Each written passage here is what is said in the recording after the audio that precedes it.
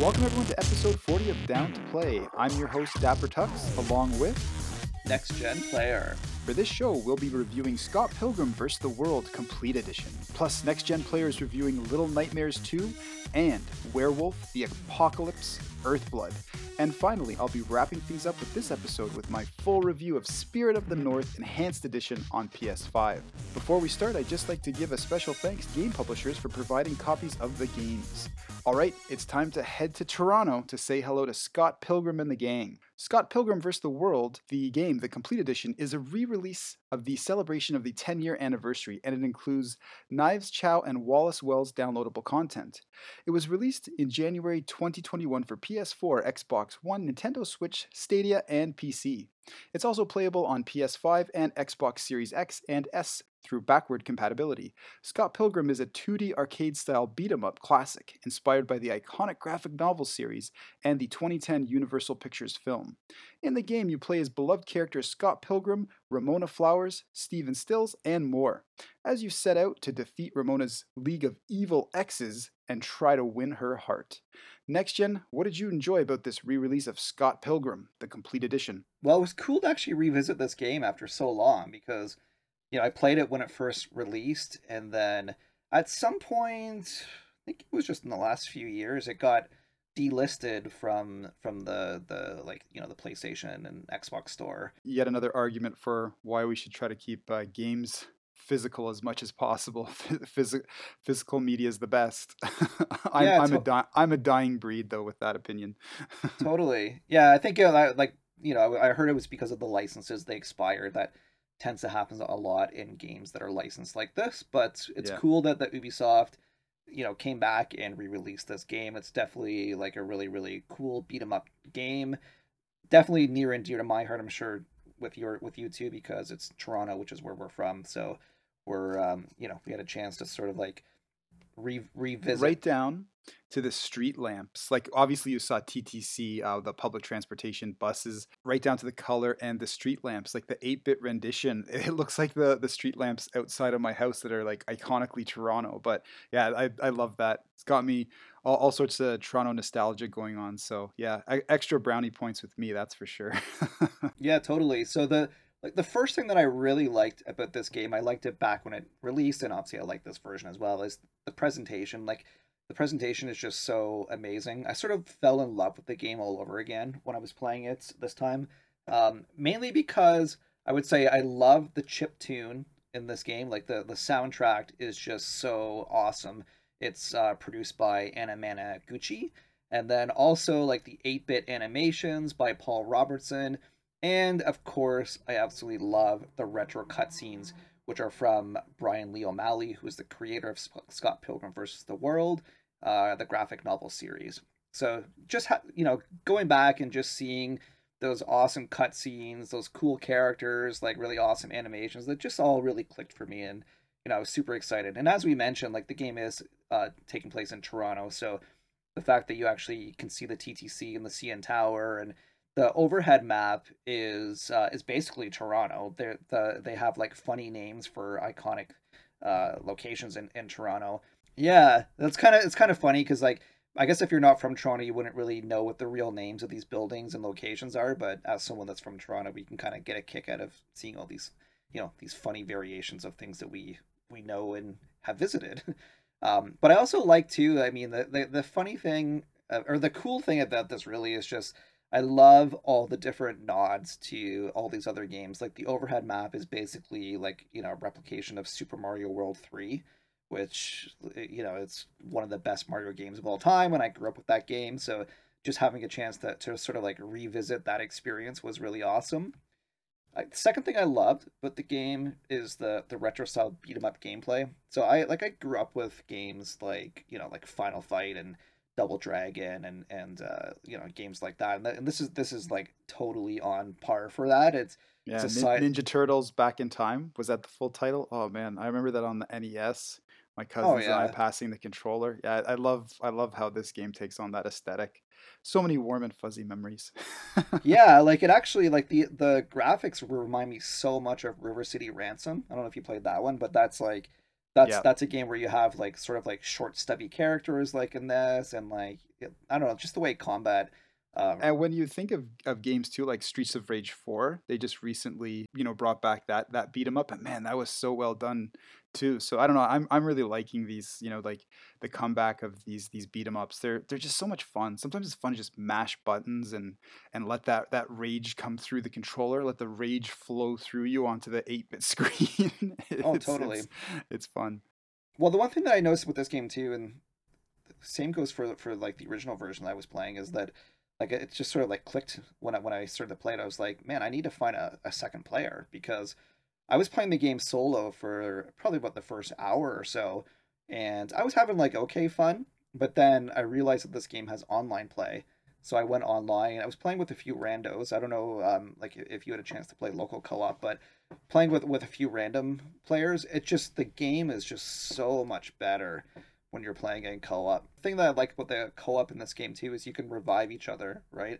And that like I'll get into it a little bit later in my review here, but like this game is hard. Like Oh, it it's is ridiculous. punishing, cruel. It is like absolutely soul crushing how hard this game can be. Like I never played the original, like full disclosure here. And you remember I DM'd you. I'm just like, Paul, what am I doing wrong here? I'm getting my rear end handed to me. And you're just like, okay, well, here's some tips, and you helped me out. But yeah, I wasn't expecting it. When you go in and it's something that is a something that's based on a license, like a graphic novel or a movie, you're thinking, okay, it's probably just to appeal to the masses. It's not going to be that much of a difficult game because hardcore gaming audience, they might want to have more of a broader appeal. But here is no, this game's for the hardcore. It'll kick your butt. It'll kick it good. yeah, well, like the one thing that you probably don't realize when you play it. I mean, I didn't realize this for a little while into the game when I first played it, but the game is actually pretty much an RPG, right? In terms of like you level up your characters, you gain new Yeah. abilities, you gain like better attack power, better defense. You can get like you can increase your movement speed. So that's the thing. Like the game just absolutely beats you down for the first little while until you actually level up. And then the other thing too that you have to like really, pay attention to in this game is that there's a whole bunch of hidden shops, right? Like that's one of the cool things about it as well. Like you just sort of like you see a shop that looks like it's a regular background in a 2D brawler, but then you get close to the door and the door opens and you go inside, you're like, oh, okay, like I didn't know I can buy stuff like this. It's cool.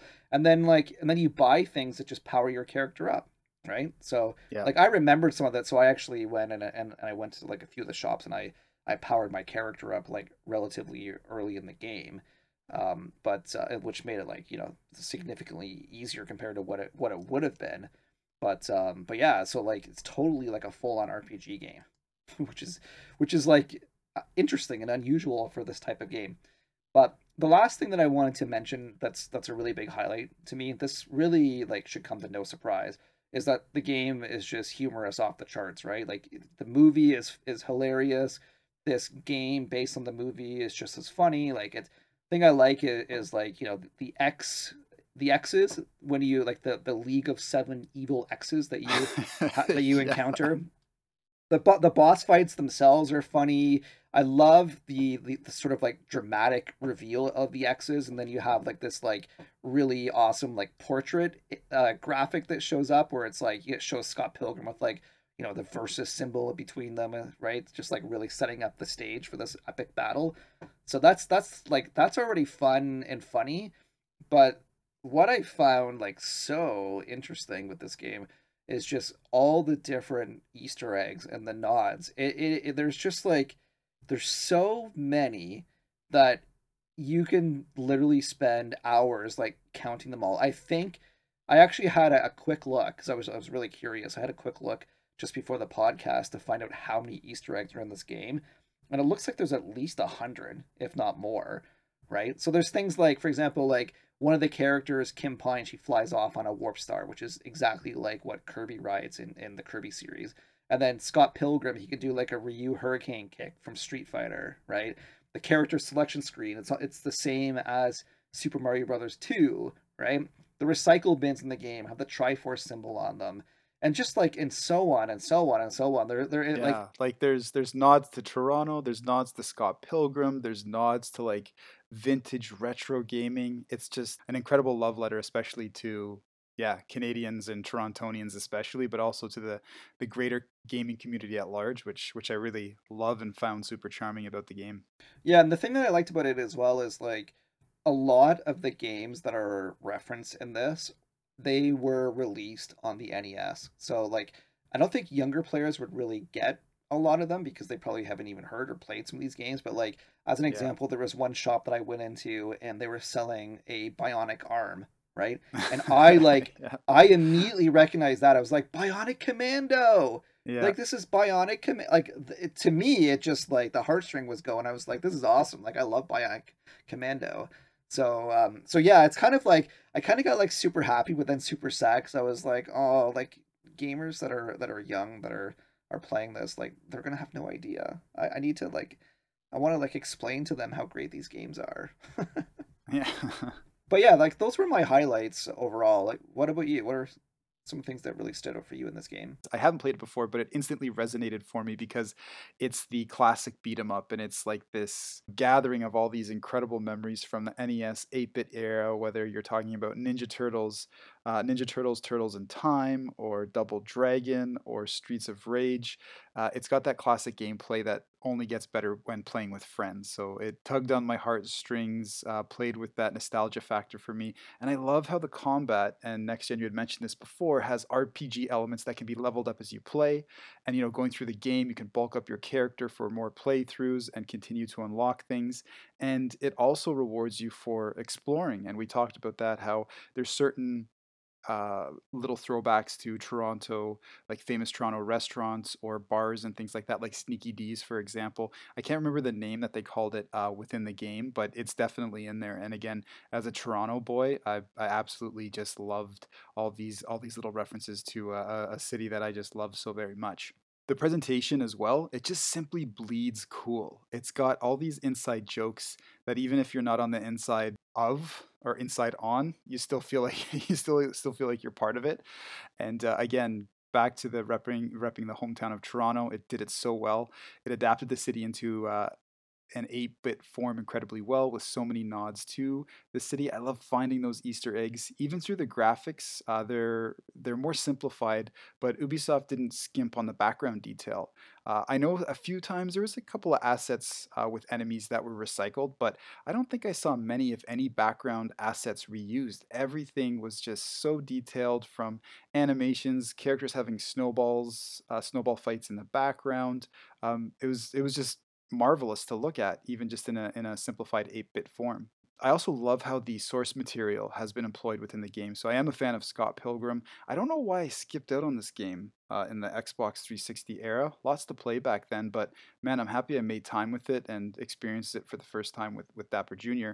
But this is one of the best licensed video games, I would say, of all time, with just how much fun it is, how it brings gaming into and nostalgic gaming, and even Toronto, all under this like really fun roof. Although the story isn't as detailed as what you'll find in the comics, it holds up along with accurate character portrayals, visuals, and even some of reflective of the skills that some of the characters will have in the graphic novel. But that kind of wraps things up for my likes. Pretty straightforward from me. Next Gen, what were some things that you disliked about the game? Well, I was kind of laughing there with your laugh point, like laughing in my head just a little bit because you were mentioning it's like one of the best licensed video games, and I was like, man, the bar's so low for. Yeah, I know. It No, that's you're something totally that would right though. Like you're it, that, absolutely that right. that could This fit on is an like accolades page for this game really easily. But yeah, the bar, when you look at back at some of the games that are out there, yeah, the bar is really really low. But hey, don't let that discourage you. This is a great game. It's just unfortunate that yeah, there is so many really not so great games that carry licenses from films. But hey, I mean GoldenEye from the N64. There's a classic gaming license. So for sure. Oh, for Scott sure. Pilgrim's up there. But And yeah, I would say like at least recently the licensed games have been getting a little bit better. Yeah. than what I remember in like the 360 and PS3 era. But Well, not even that, and not like those ET, the Major Nelson unearthing of all those ET cartridges in New Mexico, where the game sold so poorly and horribly, they just dumped thousands of cartridges. But yeah, oh, totally. Well, Alien Isolation, that was one of the better ones as well too, right? oh yeah, that was so good. I could do a podcast. It's funny you mentioned that. I was thinking about that game. I don't know why a couple weeks ago, but Alien Isolation lives rent free in my mind forever. I just that game was just such an unexpected thrill ride with that carried the Aliens franchise. But maybe we'll do like a Halloween episode this year with our favorite scary games or favorite thrilling games. And man, Alien Isolation. I'm just sad there hasn't been another one yet. So anyway, though, next gen, I'll pull us back to Scott Pilgrim. What were some of the dislikes that you had around the game? Yeah, so the first one I sort of touched on when I was talking about the things that I liked, which was the combat. But the thing that really got to me is the fact that you are just so weak when you begin the game, right? So Yeah. that's definitely a downside to me. The thing is, like, okay, I grew up with these types of games. I played Double Dragon, I played Final Fight, I played Streets of Rage. Those games were very Battletoads. hard. Battletoads was like almost That was impossibly insane. hard. That I eventually beat Battletoads after I think a couple of years on the NES, and then I ended up beating it for Rare Replay, but that's only because they had the replay feature. I was like, oh, this is great. Yeah.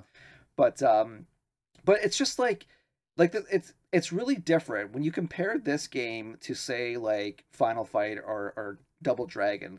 Like in Double Dragon, you basically like you begin the game as powerful as you're ever gonna be, and so you just have to sort of like memorize the enemy patterns and like where they come out on the levels and stuff like this. But this game is an RPG, right? So you almost have to go into the game sort of like how you go into a Final Fantasy game, where it's like you fight a boss that is 10 levels above you, and the boss just wipes your team out, and then you're like, oh, do I have to grind for a bit? Right? Do I Yeah. have to like because and like you literally do like you have to you can grind to gain levels, you can defeat enemies to gain coins, when you can cash in those coins to upgrade your character. So it's like I would say the combat got really fun, but that would have been after maybe about the 2 hour mark. The first couple hours in the game, really frustrating for me. And then the other thing that this is just like I'm not even sure like why this wasn't fixed, but the other thing that is like definitely a downside for me is the hit detection. So I would say maybe like as much as like 15-20% of my attacks, they basically look like they should have hit, but they don't actually hit. So I'm sitting there like I'm punching like some guy in the face, right? Like my fist is literally the pixels of my fist are touching their face, but I'm not connecting. So I don't know what is it like. I have to go back to the original game to see if that was a problem with the original game. I guess it would have been, but Yeah, and you're right though, because like if you miss hit someone or it doesn't land and it should land, there are enemies, especially like later on in later stages, they'll just combo you and it's kind of done. But yeah, I found I was punished for that too, and yeah, the hit detection was off for sure. yeah, like and but that's the thing. Like in a fighting game, that has to be like pixel precision, right? Yeah, So that's like again, like you could just level yourself up and then you sort of become OP.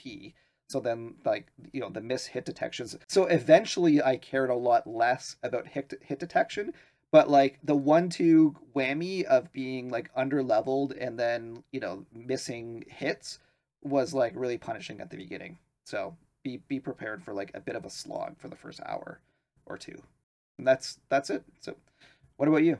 What are some things that perhaps took away from the game?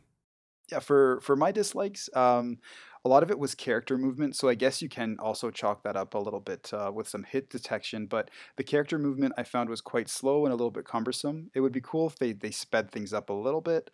But I know a lot of games kind of follow that aesthetic, which they were trying to copy, like we mentioned before, with something like Double Dragon. But it would be really nice that if you're walking from the left side of the screen to the right side of the screen. I loved admiring the background, but sometimes it took a little bit of time to go from left to right, more time than I'd like. Graphics, they didn't really see a massive upgrade, but part of that was the pixelated aesthetic, and that always ages incredibly well. So I wasn't exactly expecting, Scott Pilgrim 3D on a 2D background. But again, the upgrades that they did looked great. And taking that minus, maybe potentially pulling it into a plus. If I think if Ubisoft did take too much of this and they changed it up, it would get away from the original, and people might dislike it. But again, and finally, the game tries to introduce platforming elements, and this is, a problem I also heard that was an issue with the original release, but they just didn't. It didn't work when you had to follow like a really narrow path all of a sudden in the middle of the game, or even when there was big holes that you could drop down in the middle of it. It wasn't, the controls were not conducive to needing some, pinpoint path following at points in the game in certain levels. So it just didn't work for me, and it frustrated me instead of added, that fun challenge. But that wraps things up for my dislikes. Next gen, if you had to give the game a score out of 10, which we always do, what would you give Scott Pilgrim, the complete edition? I don't know if I've ever done this before, but I was actually like, when I was thinking about the score, I thought, you know what? I think for the first like maybe 2 or 3 hours of the game, I'd give it a 7 out of 10. And then after I got leveled up and became a little OP, I'd give it an 8 out of 10. So those were my, I had like sort of like two scores, a 7 or the 8. And I was like, you know what? I'll just average those two. So I'm going to give this game a 7.5 out of 10. Yeah, my score comes in pretty close to yours. I went with an 8 out of 10. Again, I think there's some bonus Toronto brownie points in there, but in terms of the gameplay, what it offered, how well the combat felt, and the fact that Ubisoft really didn't shy away from making it a challenging game, although it was a licensed one, and big points to Scott Pilgrim's creators as well, because I'm sure they could have just said, "Oh, let's just make a game that a lot of people will buy based under the license. Keep it simple, keep it easy breezy." Instead, they offered something that it's a classic. It's something that's challenging. It harkens back to a lot of classic 8-bit gameplay elements. And moving on, though, we're going to step away from the 8-bit beat 'em up that is Scott Pilgrim and look at Little Nightmares 2. So next gen's going to handle this review, but I'll set the table for us here. So, Little Nightmares 2 sets you on a beautifully dreamlike journey into the macabre horrors of Pale City, a cinematic landscape filled with grotesque monsters, puzzle solving, and dark mysteries. The game is developed by Sweden based Tarsier Studios and published by Bandai Namco.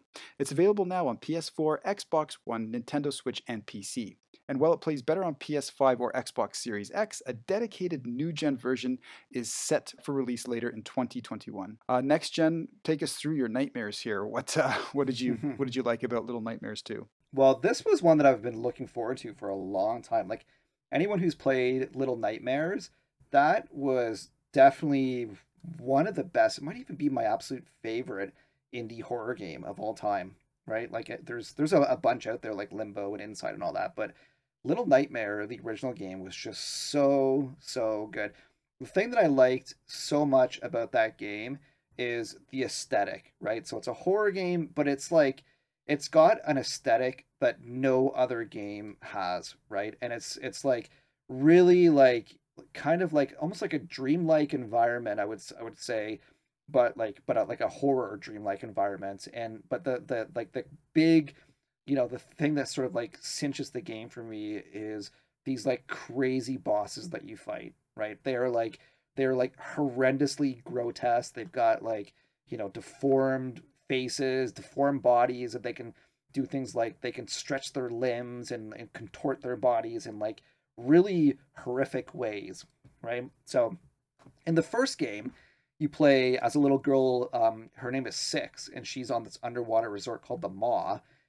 Now in the sequel, you actually play as a brand new protagonist.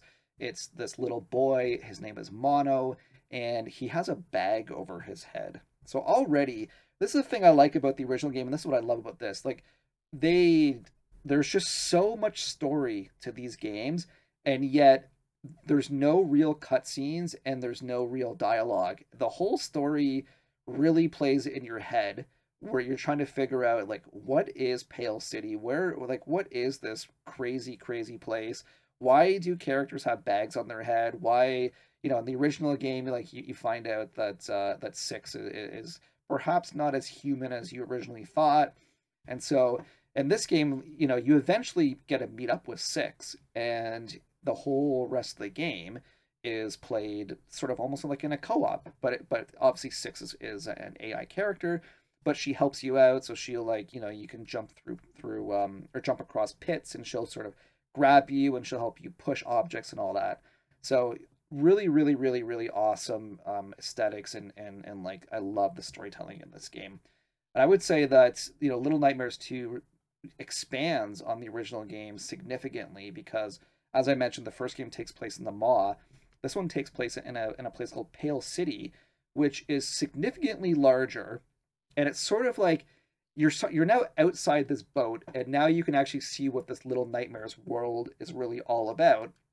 And it's definitely a place that you don't want to visit. Like it is the stuff of nightmares, right? So you'll see like yeah, like I said, like like crazy bosses, and you'll fight enemies like little kids that have almost like their heads hollowed out, which is super weird. And you'll go to a hospital and like face off against really creepy mannequins, and oh geez, it's just like it's a terrifying and dreadful game. But I would say like this game is like braver and bolder. It's not afraid to shake up the formula of the original game. Bosses are even bigger and badder. They're grosser and more terrifying. So like some of the bosses, I won't get into too much, but there's a hunter that you have to face, and then there's like this evil doctor that you have to fight face off against, and then there's this teacher, which is just really one of the worst in the whole series. But kind of like worse in a good way too. Like they're just so memorable. I'm never gonna forget these boss battle uh, fights. So that was definitely the first thing. That the second thing that I love is just like the audio visual step up from this game compared to the first is very noticeable.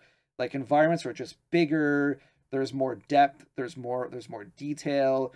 You just get to see like a lot more haunting things in the background that just really like creep you out. And I just, I love all the attention to detail in this game.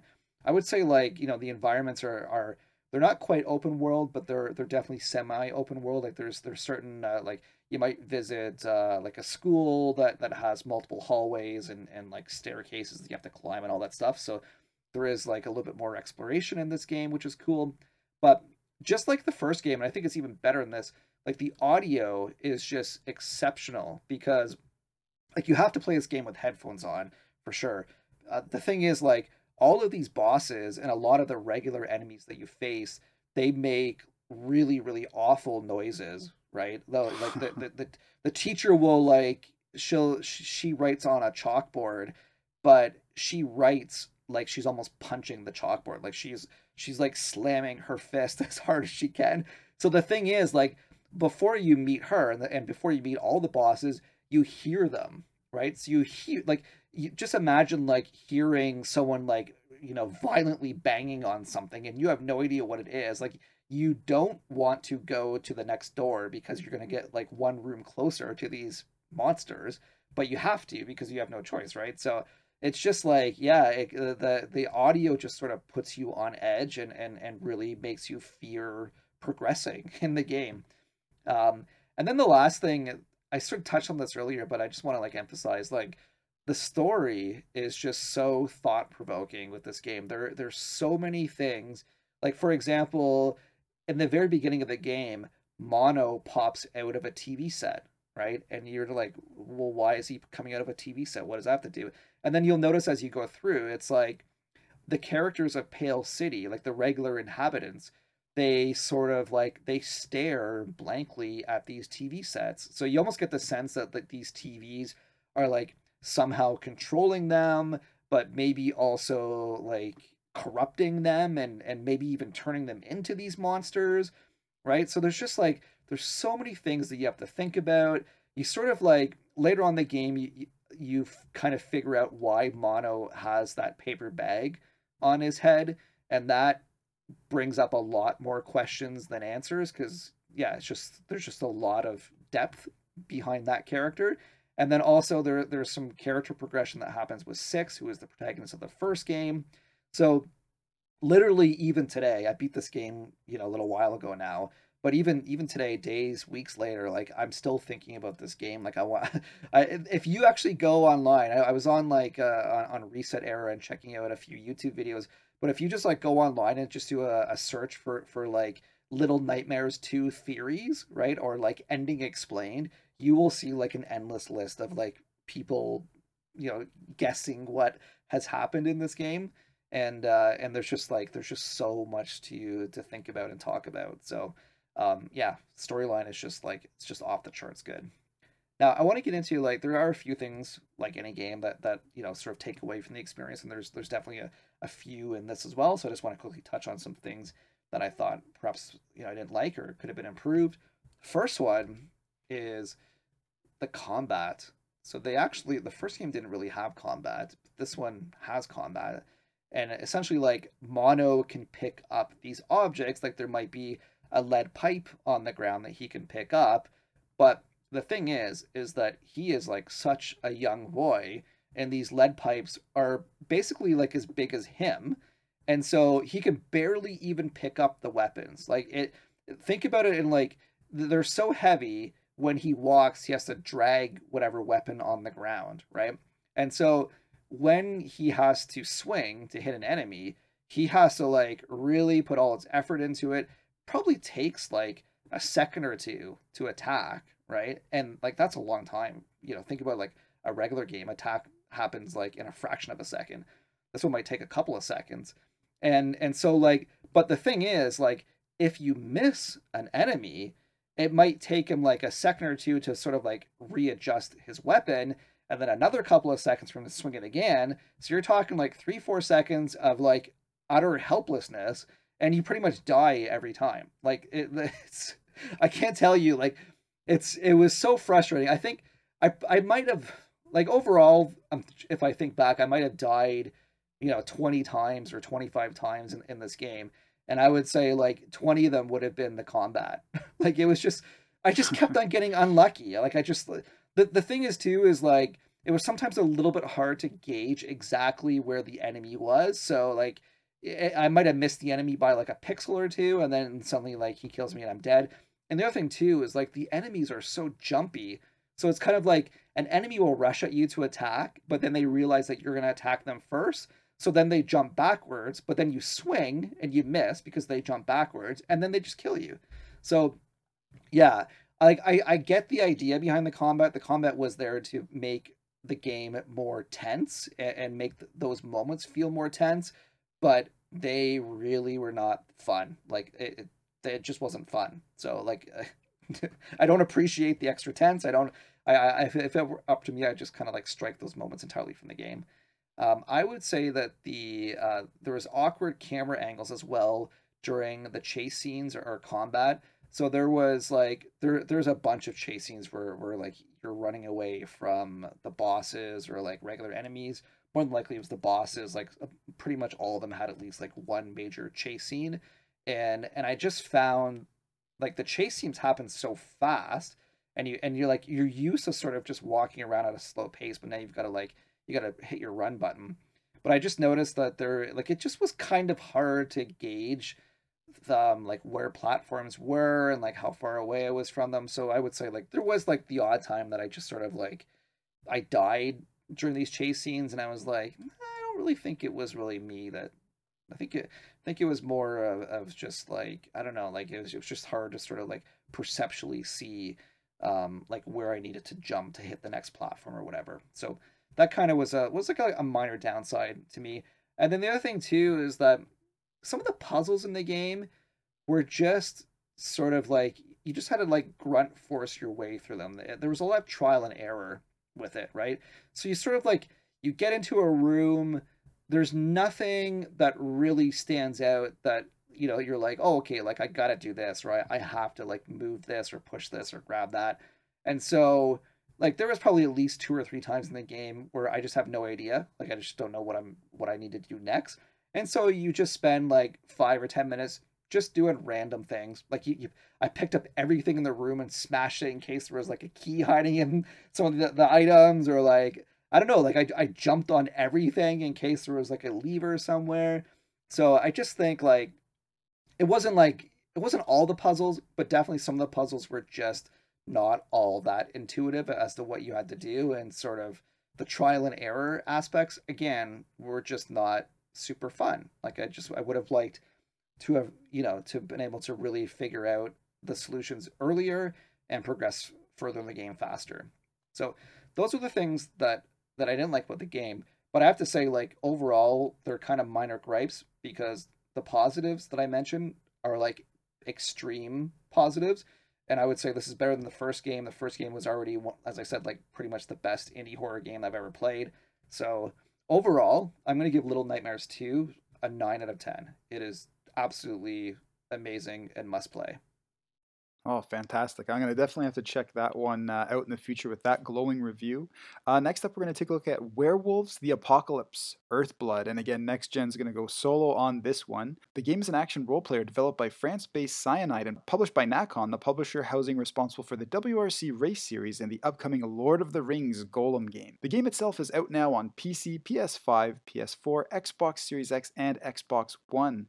Next Gen, take it away. Hopefully, you're not turning into a werewolf as you're doing this review. Let's hear what you got. What did you like about the game? It's funny with this one because I don't know. I guess I tend to play a bunch of games that people just don't know a lot about, because this was one game that I was tweeting some like photos and some gameplay videos on Twitter, and like I did some streaming for this game, and people are just like, what is this? Like I haven't even heard of this game. So it's really funny because this game got announced a few years ago, and I didn't think it was like super high profile, but I thought it was at least like high profile enough that people would have known about it, but I guess not. So it was really cool to sort of like have a chance to play through this game and figure it out, like what it is. Um, First thing that I liked about it was I thought the story definitely was interesting and there was some promise to it. Um, this is actually the very first game that I've played that is set in the World of Darkness series. So anyone who played Vampire the Masquerade, that there's actually the sequel that Xbox was promoting for Xbox Series X. That actually game just got delayed indefinitely, unfortunately, because Yeah, they switched developers completely. That's fairly unprecedented. Like, well, I guess it's happened before, but yeah, that's quite a bit of a shocker in terms of news around a game. Not a good indication either. yeah. So Werewolf the Apocalypse is in the same world as Vampire the Masquerade, and that world is called the World of Darkness. So this was really, I didn't actually play Vampire the Masquerade. I think I have to. It feels like one of those games that I just like I should have played, but didn't. But actually, the World of Darkness is a tabletop role playing game series that began in 1991. And of course, I haven't played that either. So, really had no idea about what this game is or what this world is. So, I was really, really interested and I liked the fact that there seems to be a lot of depth into this world. So, I can't really wait to play more World of Darkness games. But this game in particular centers on a werewolf named Kahal, and he is like basically like an eco terrorist werewolf that gets banished by his tribe. So in the beginning, he basically like can't control his rage, and he ends up killing somebody from his own wolf pack. And so he's sort of like I don't think the tribe really banishes him. He sort of like banishes himself. He's like, I can't believe I did this. So he goes into exile for about 5 years, and then he comes back, and he try like it's sort of like almost like a redemption story. So it's him like coming back to his wolf tribe and trying to prove himself again that he can be like a a valuable contributing member to this wolf pack. So and then he, as I mentioned, he's an eco terrorist, and the antagonist in this game is this corporation called Endron, which is basically like an organization that is polluting the world. And of course, Endron is a play on Enron, that disgraced energy company. So what I actually noticed, like the first thing I noticed about this world that's actually super interesting, and I almost want to like, I guess I hope there's books for this because I want to read more about this and sort of explore it more. But there's actually like three entities that sort of like control this world. The first is the Wild, which is like this creative like wild force that oversees nature. That's the faction that your werewolf belongs to. And then there's this entity called the Weaver. The Weaver basically like takes the Wild's creativity and sort of like organizes it for the Earth, right? Not entirely sure like what that means, but sort of like I guess it's sort of like the order and balance in the world. That's why what I took from the game. And then there is this entity called the Worm, and the Worm is this force that sort of breaks down what the Wild and the Weaver create, and they sort of like break it down for renewal, right? So that's kind of like like the cycle repeats. But what ends up happening in this game is that the Worm just sort of like gets all powerful and is now trying to basically like consume the entire Earth. And this Endron company is sort of like tapping in and utilizing the power of the Worm. So basically, it's like the Wild and the werewolves versus Endron and the Worm, which is, again, I think it's just kind of cool. It's cool to think about, right? So you like as playing as the werewolf, you basically are like Earth's protector. So that's why you're out to face Endron. You don't want them to pollute the world. It's your job to protect nature. And so you're like basically trying to just like infiltrate this company and get them to like basically halt all their operations. Now, the other thing that I liked about this game is that you can actually play this game stealth, which seems a little weird because you're a werewolf. Like, why would you want to play stealth, right? Like, wouldn't you want to just go and like go all out, rip people to shreds? And but you can actually play stealth, and I actually preferred playing stealth. So I probably played, I would say like 2/3 or more of the game in stealth. And what's actually really cool is like you can turn into a wolf form, and there are sort of like air vents that you can travel through, so you can like you're working your way through these big facilities where Endron has their operations. So you can sneak from room to room through the vents. There's also like a whole bunch of control rooms that you can sneak to in your wolf form, and then you turn to your human form and you can hack the computers, and by hacking it you can sort of like weaken the facility. So you can do things like you can turn off security cameras to make your stealth easier. You can turn off turrets so that combat's a little bit easier. You can unlock doors to like open up new passages, new areas and stuff like that. So I really liked it. I will say that like, well, the one thing that makes the stealth a little bit easier is the enemies sort of walk in a regular pattern. So they kind of like walk around a room in the same pattern. So you can sort of like you can anticipate where they're going to be, and you can move to certain spots to sort of like stealthily take them out, which is a lot of fun. But I will say too, and this is I'll get into this sort of in my cons later on, but the AI in this game is rather dumb.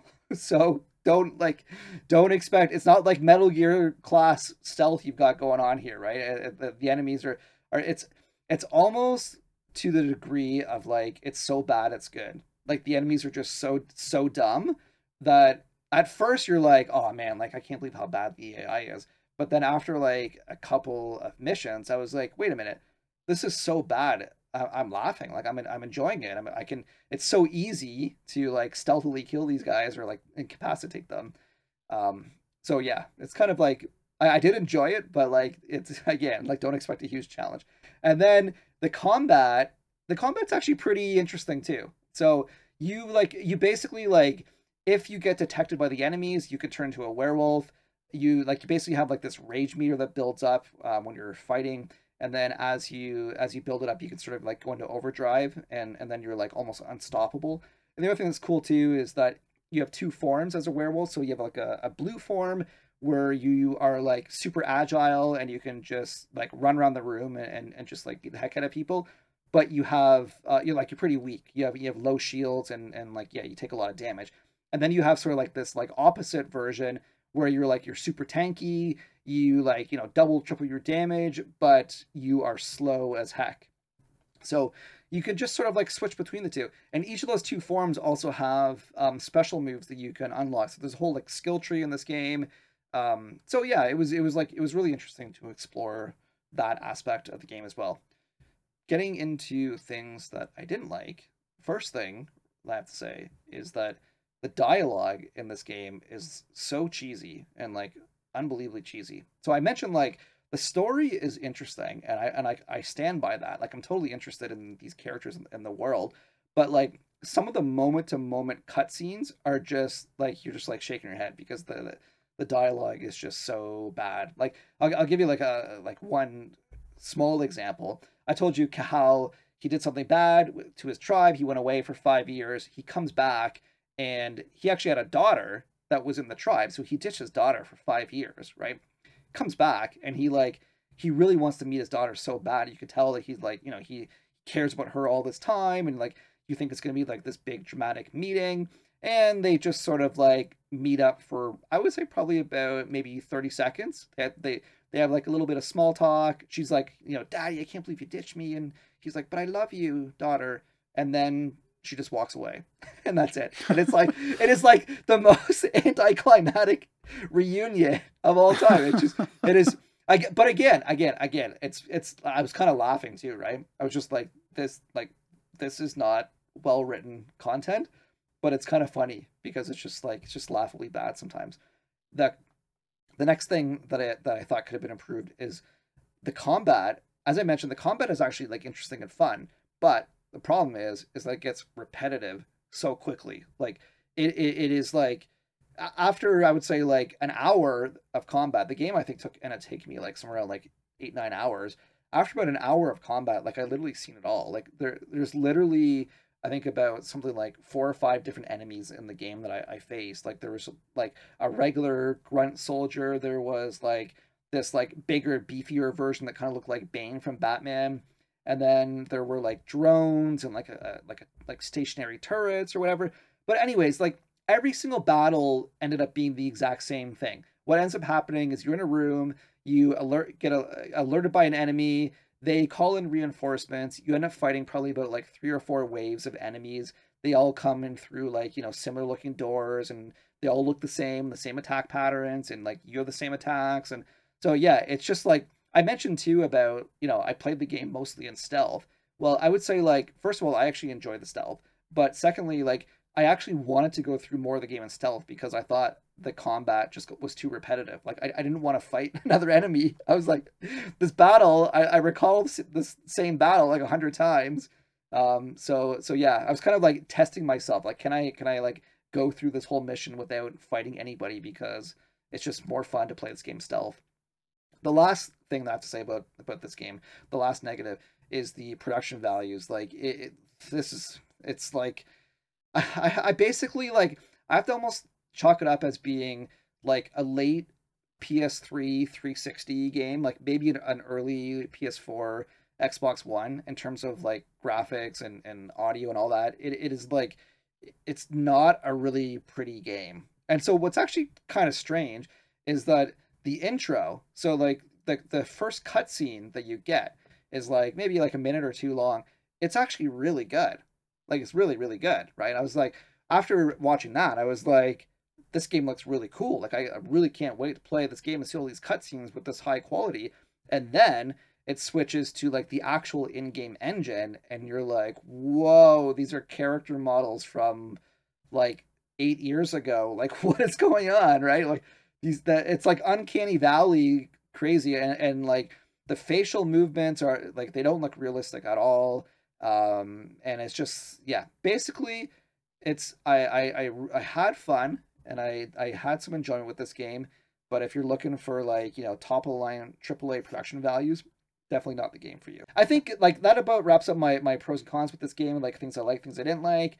Overall, again, I will say that I had some fun with this game. It's definitely got me interested in this world. I definitely want to check out Vampire the Masquerade 2 whenever that game drops. Like could be years from now, but whenever it drops.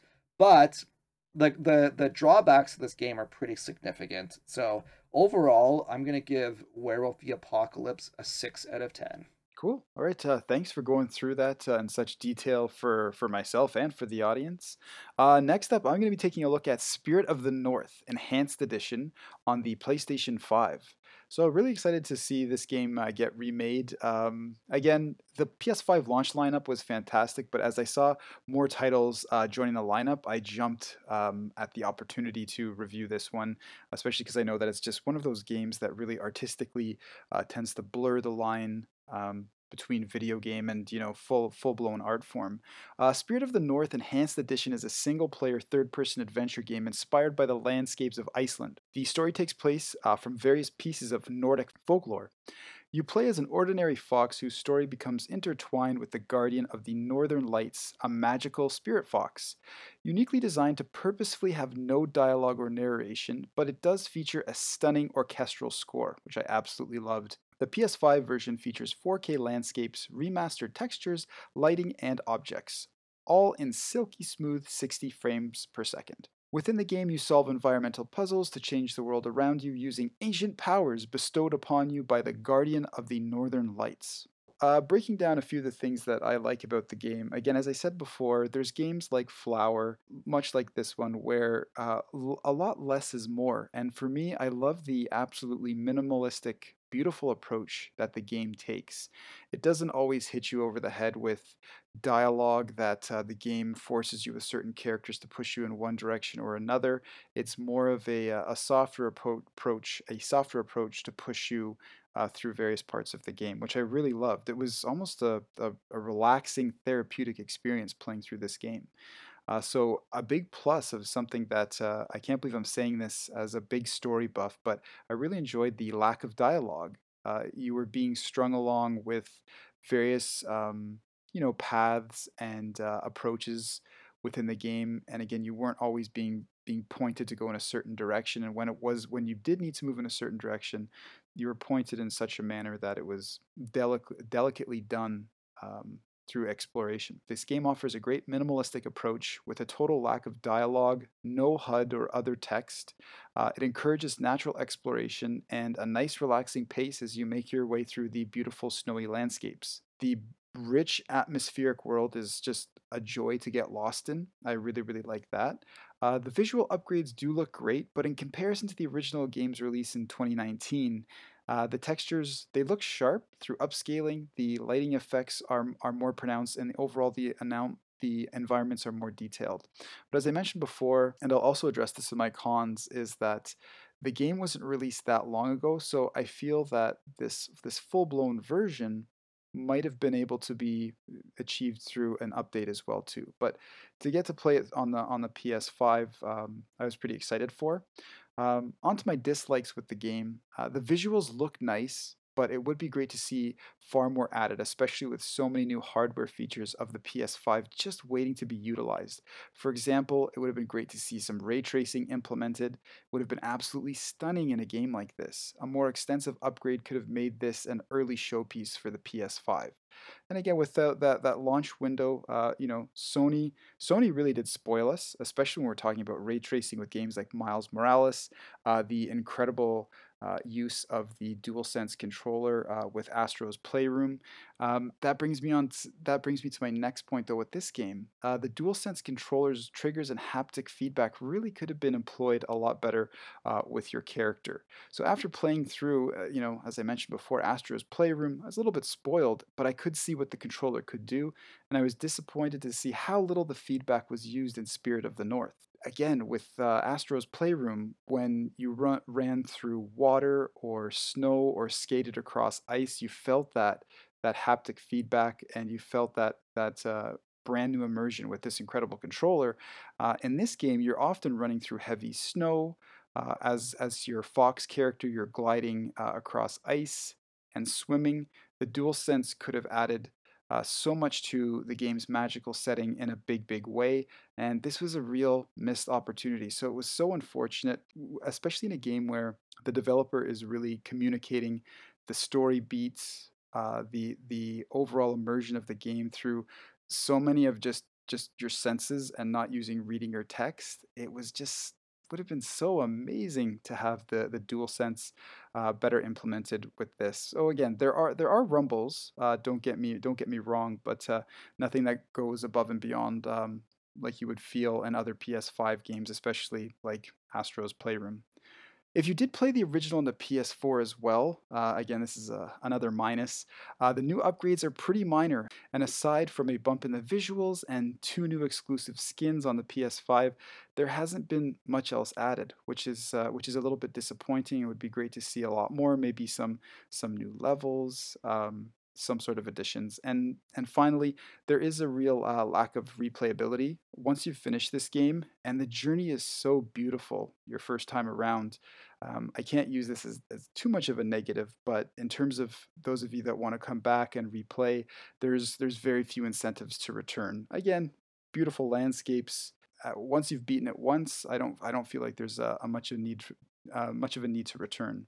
My overall score for Spirit of the North Enhanced Edition is a 7 out of 10. It's definitely worth a look. I highly recommend it if you haven't played it on the PS4, but if you've played it on the PS4, I really don't think it's worth a revisit on the PS5 in its current state. But beautiful game nonetheless. Gets my full thumbs up if it's your first go around for a really stunning indie gem. Well, that's game over for this episode. I'm Dapper Tux. And I'm Next Gen Player. Be sure to follow us on Twitter at DownToPlayCast. You can also catch us on our personal accounts on Twitter and Instagram at Dapper_Tux and at NextGenPlayer. We are always down to play.